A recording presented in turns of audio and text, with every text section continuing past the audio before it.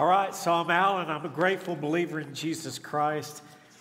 And I say, it's good to be at Cross Point. Are you glad to be here? It's good to see you. It's good to see you. Now look, hey, y'all over here, I speak a lot shorter the louder y'all get. So speak to me, and this will be short. So listen, I heard just a minute ago, school supplies, right? All the students just went, oh my gosh.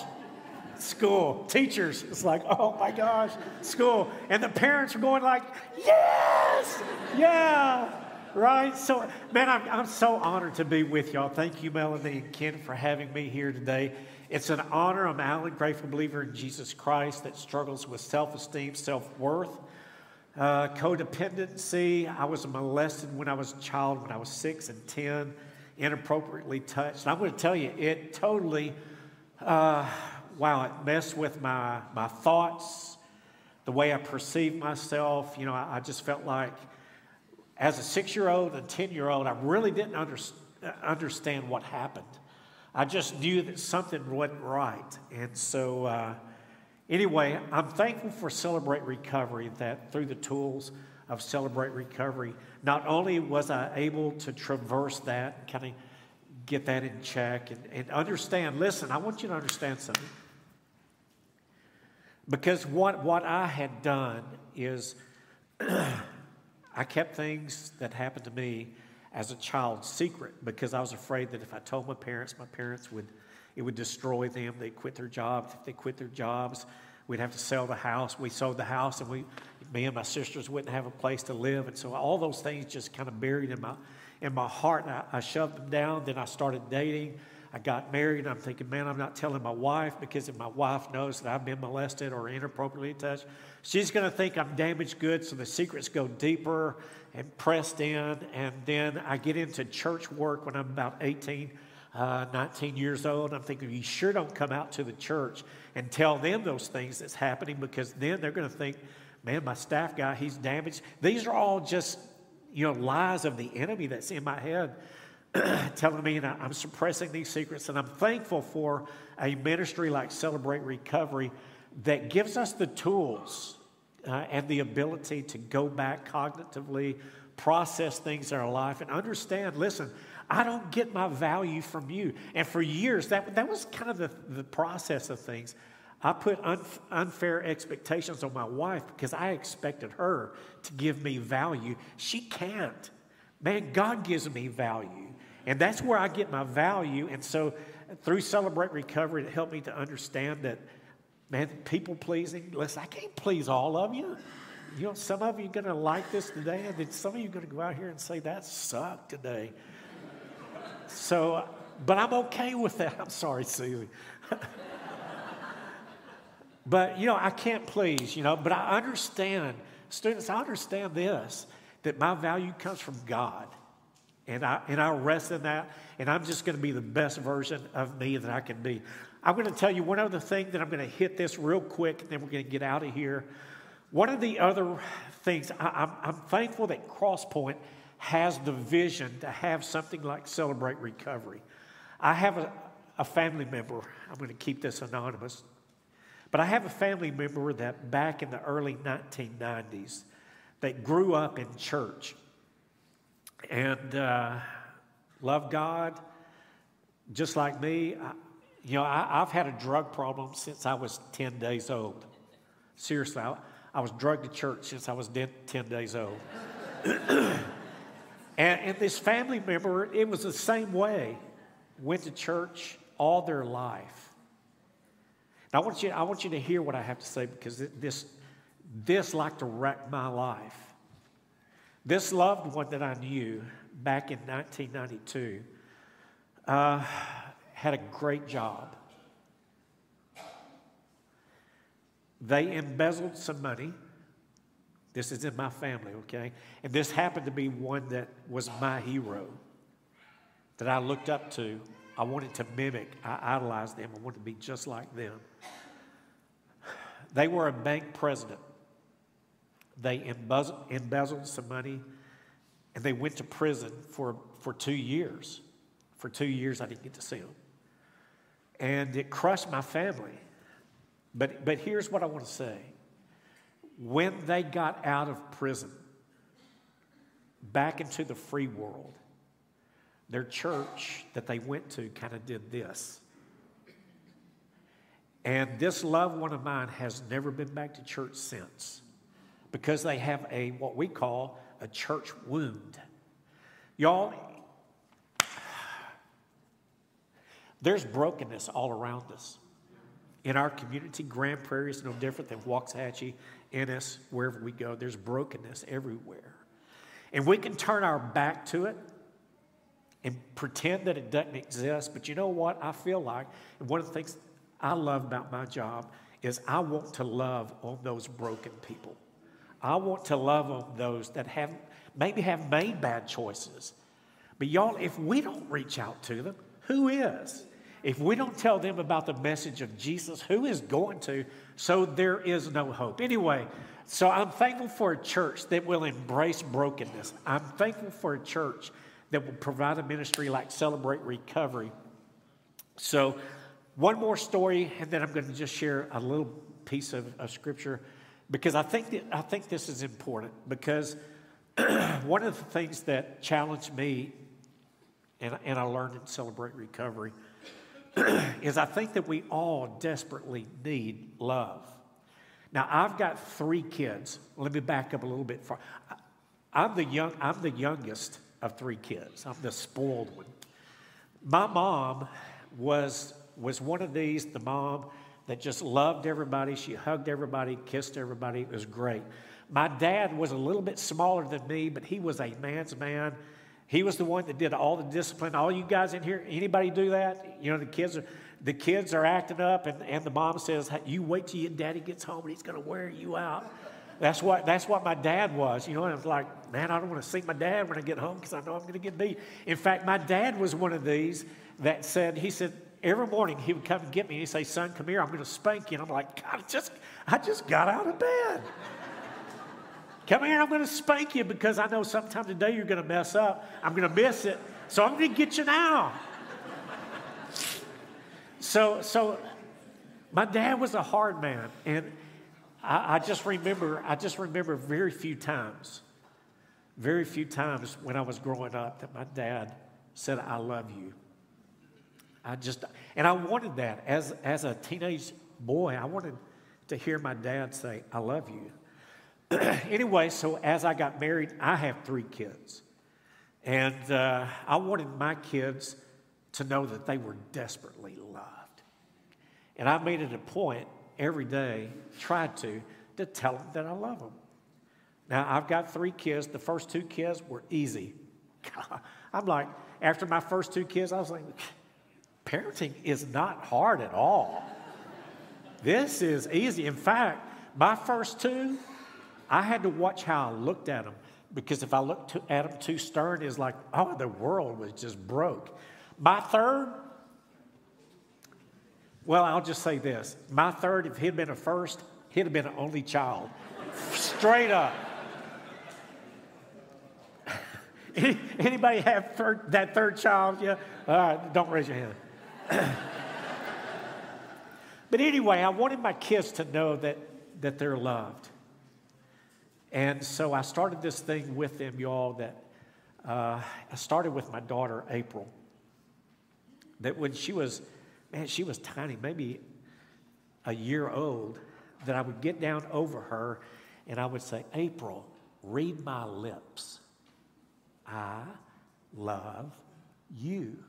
And I started doing that every day. And about the time that she got 2 or 3 years old, I could get down and say, April, read my lips. And I wouldn't say a thing. I would just move my lips and I would go, and she would go, I love you too.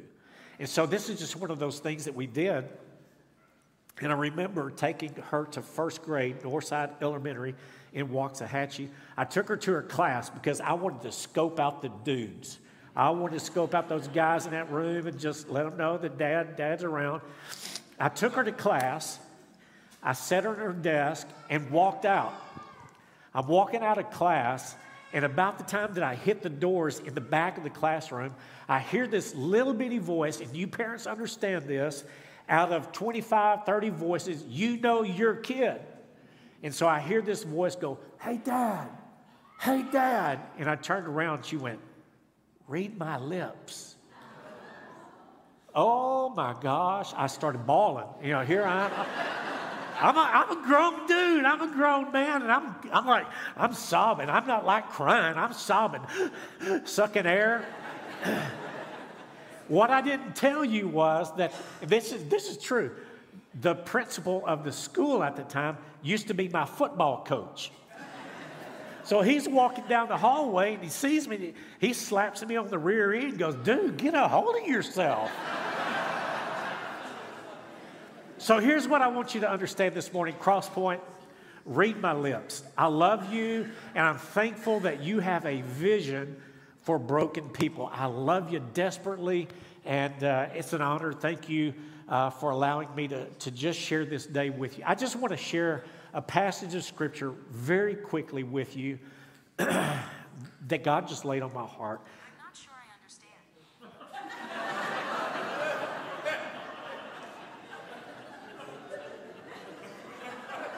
I'm not sure I understand. Y'all,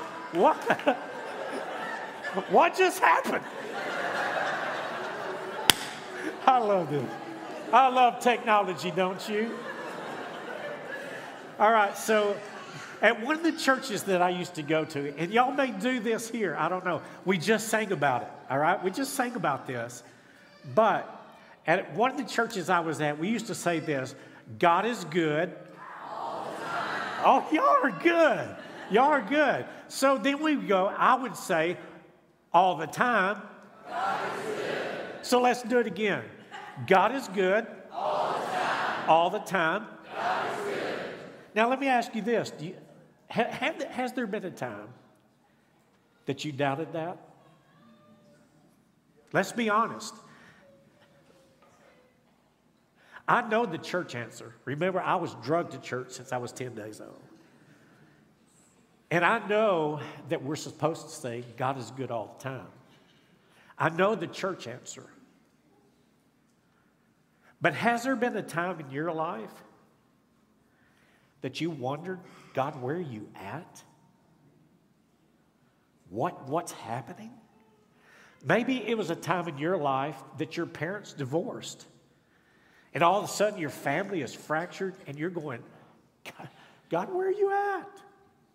Or maybe it was a time that somebody betrayed you. You had confidence in them, you loved them, and then all of a sudden they betrayed you and you're thinking, God, where are you at? Or maybe there's illness in your family and you're at the bedside of somebody and you're going, God, where are you at? I just don't understand. Or maybe it may be as simple as an everyday thing that, God, I've been dealing with anxiety for years. When am I going to get through this? Where are you at? This depression is choking me. Where are you at? Can we be honest? There have been times I've asked God, where are you at? There was a time back in 2010, 11, that I had moved to Northeast Arkansas, 8.5 hours from home. My daughter was going through a terrible, horrible divorce. And I remember asking God, where are you at? I'm trying my best to serve you. I have moved 8.5 hours from home. Where are you? Can we be honest about that? Or is it just me? I think there are times we wonder, God, where are you at? But you know, as I look in the Bible, you can see traces of this throughout all history. In the Old Testament, we have the story of Jeremiah. And we know Jeremiah was known as the what prophet? The weeping prophet. Jeremiah, he wept. There was brokenness. There was heartache. And Jeremiah said, you know, why won't these people turn? God, where are you at? And then we know there's another man in the Old Testament. His name is David. And David is known as what? The man after God's heart. But David would retreat often into a cave, and David would ask, God, where are you at? My enemies are coming after me. I'm serving you, and it just seems like I don't feel you. There's also King Hezekiah. There's a story of him where he felt absolutely abandoned by God. In the New Testament, we can find John the Baptist, who was what? He was the front runner of Jesus, to introduce Jesus. But he was falsely accused, and he was beheaded. And we could talk about Paul, who really pursued God, but yet was mistreated. There has been, what I'm trying to say is there have been suffering and brokenness throughout all eternity. We just live in brokenness. Why? Why is that? Why do we experience suffering? I wish I could give you a really nice answer, but I can't. All I know is this. We live in a broken world. There was something I learned in seminary, and it was this. It's this word or phrase called free will. That I have free will. In my free will, I can choose to love God, or I can choose to walk away from God. We can choose to love God, or we can choose to do the right thing, or we may choose to do the wrong thing, but we have free will to make choices. And because we have free will to choose to do right or to do wrong, there's going to be suffering. That's just the way it is. There's going to be good things that come our way, but because of free will, there's also going to be suffering that comes our way too. And sometimes we say this, why do bad things happen to good people? Have you ever heard that? Why do bad things happen to good people? Let me let you in on a little secret. None of us are good. In fact, the Bible tells us, for all have sinned and come short of the glory of God. Y'all, there's only been one person that was good, and that was Jesus. And Jesus chose suffering. Jesus was born in a manger, suffered mockery, persecuted, ultimately hung on a cross. He experienced suffering. Why? Because he loved us. Because he loved us. And so I'm going to wrap up this time of my time with you this morning with this. In Psalm 73, I'm just going to read this to you. If you've got a smartphone or if you have your Bible, I'm going to read this to you. This is a psalm from a guy named Asaph. A-S-A-P-H, Asaph. Now, most of the psalm we know was David's psalms, but Asaph wrote about a dozen psalms. Now, the thing about Asaph was he was the music director. He was the worship leader. He probably rocked some skinny jeans that he rolled up at. I'm teasing. I'm just joking. But he was. He was a poet. He was the music leader. He was a prophet. But he's writing this particular psalm in 73. And watch where this worship leader goes. He says, they have no struggles. Now, when he says, this is verse 4. When he's talking about they have no struggles, he's talking about the wicked, the bad guys in town. He says they have no struggles. Their bodies are healthy and strong. It doesn't make sense. They are free from common human burdens, and they are not plagued by human ills. Have you ever felt like that?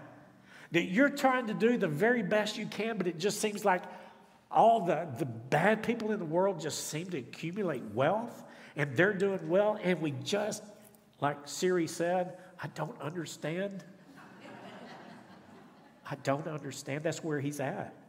He says, therefore pride is their necklace. They clothe themselves in violence. These are some bad people. From their callous hearts comes iniquity. Their evil imaginations have no limits. They scoff and speak with malice and arrogance. They threaten oppression. Their mouths lay claim to heaven, and their tongues take possessions of earth. Therefore the people turn to them, drink waters in abundance. Everything they do seems to prosper. Have you ever known people like that? They may be bad people, but it just seems like everything they touch prospers. That's where Asaph is at. He's going, God, where are you at? But here he goes on to say this. They say, how would God know? Does God even know what's going on here? God, where are you at? Does the Most High know anything? This is the music guy. And then he goes on to say, this is what the wicked are like, always free of care. They go on amassing wealth. Surely in vain I have kept my heart pure. This is Asaph saying, I have strived so hard, I've worked so hard to have a pure heart. And I've washed my hands in innocence. Man, I've tried to live an innocent life and do what's right. But all the day long, I've been afflicted. And every morning brings what? New punishments. God, where are you at? All these bad people around me seem to be doing well. All the bad kids at school seem to be doing well. They're making bad choices. But it seems like everything's going good for them and all that. God, where are you at? Have you ever felt like that? And I'm talking about us good church people. God, where are you at? Y'all, sometimes I can't tell you why difficult things happen. I just know this. Everything passes through God's hands. God knows, and they pass through his hands. And I do know this too. Several years ago, I used to be a competitive runner. I did marathons. I did more marathons than I can count. But I had an ugly fall, and I destroyed my left leg, just destroyed it. And I had to have surgery. There was a surgeon named Dr.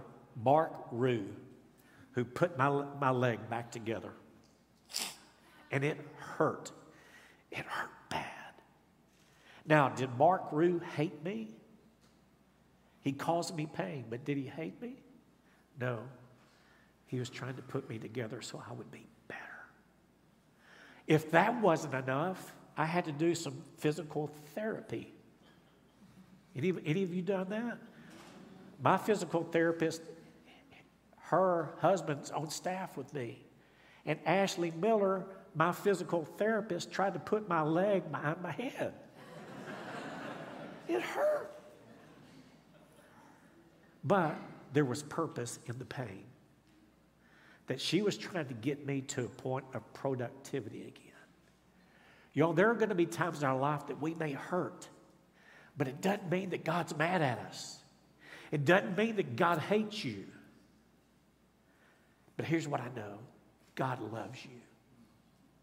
God cares for you.